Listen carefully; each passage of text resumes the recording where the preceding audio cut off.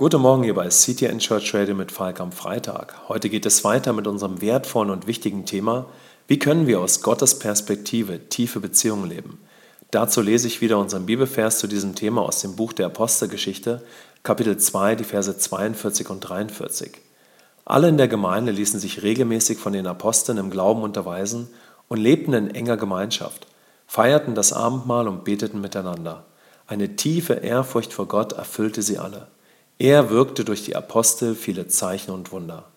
In unseren letzten Clips zu diesem Thema haben wir uns damit beschäftigt, dass wir als Christen eine neue Art von Liebe in unserem Leben haben, die Agape-Liebe. Diese Liebe ist durch das ewige Leben, im Griechischen das Zoe-Leben, in unserem neugeborenen Geist, weil wir Christus angenommen haben.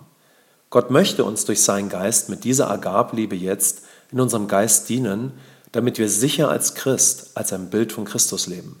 Dazu ist es wichtig, dass wir unser Leben nicht mehr auf menschliche Liebe oder Zufriedenheit bauen. Denn dann werden wir die Kraft der Agape-Liebe, das Leben aus einer Agape-Beziehung mit Gott, nicht kennenlernen.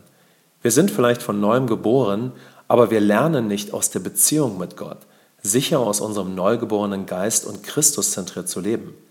Deshalb müssen wir uns als neue Schöpfung fest entscheiden, aus unserem neugeborenen Geist zu leben, durch eine Agape-Beziehung zwischen dem Vater und uns. Dem müssen wir hinterher sein. Heute möchte ich dich auf diesen Grundlagen auf etwas ganz Fantastisches hinweisen. Wenn wir leben, wie Gott es designt hat, kann etwas Erstaunliches geschehen. Auf einmal kann sich unser Leben so weiterentwickeln und verändern, wie wir es eigentlich schon immer wollten und versucht haben, nur eben aus unserer begrenzten menschlichen Kraft und Liebe. Zum Beispiel können wir nun intakte Beziehungen aufbauen, vor allem auch in Bereichen, wo es vorher unmöglich schien. Das ist möglich, weil Gott uns nun durch seinen Geist und damit wieder mit seinem Wesen führen kann. Statt aus dem begrenzten Ego können wir unter seiner Führung wieder lernen, aus unserem neugeborenen Geist zu leben.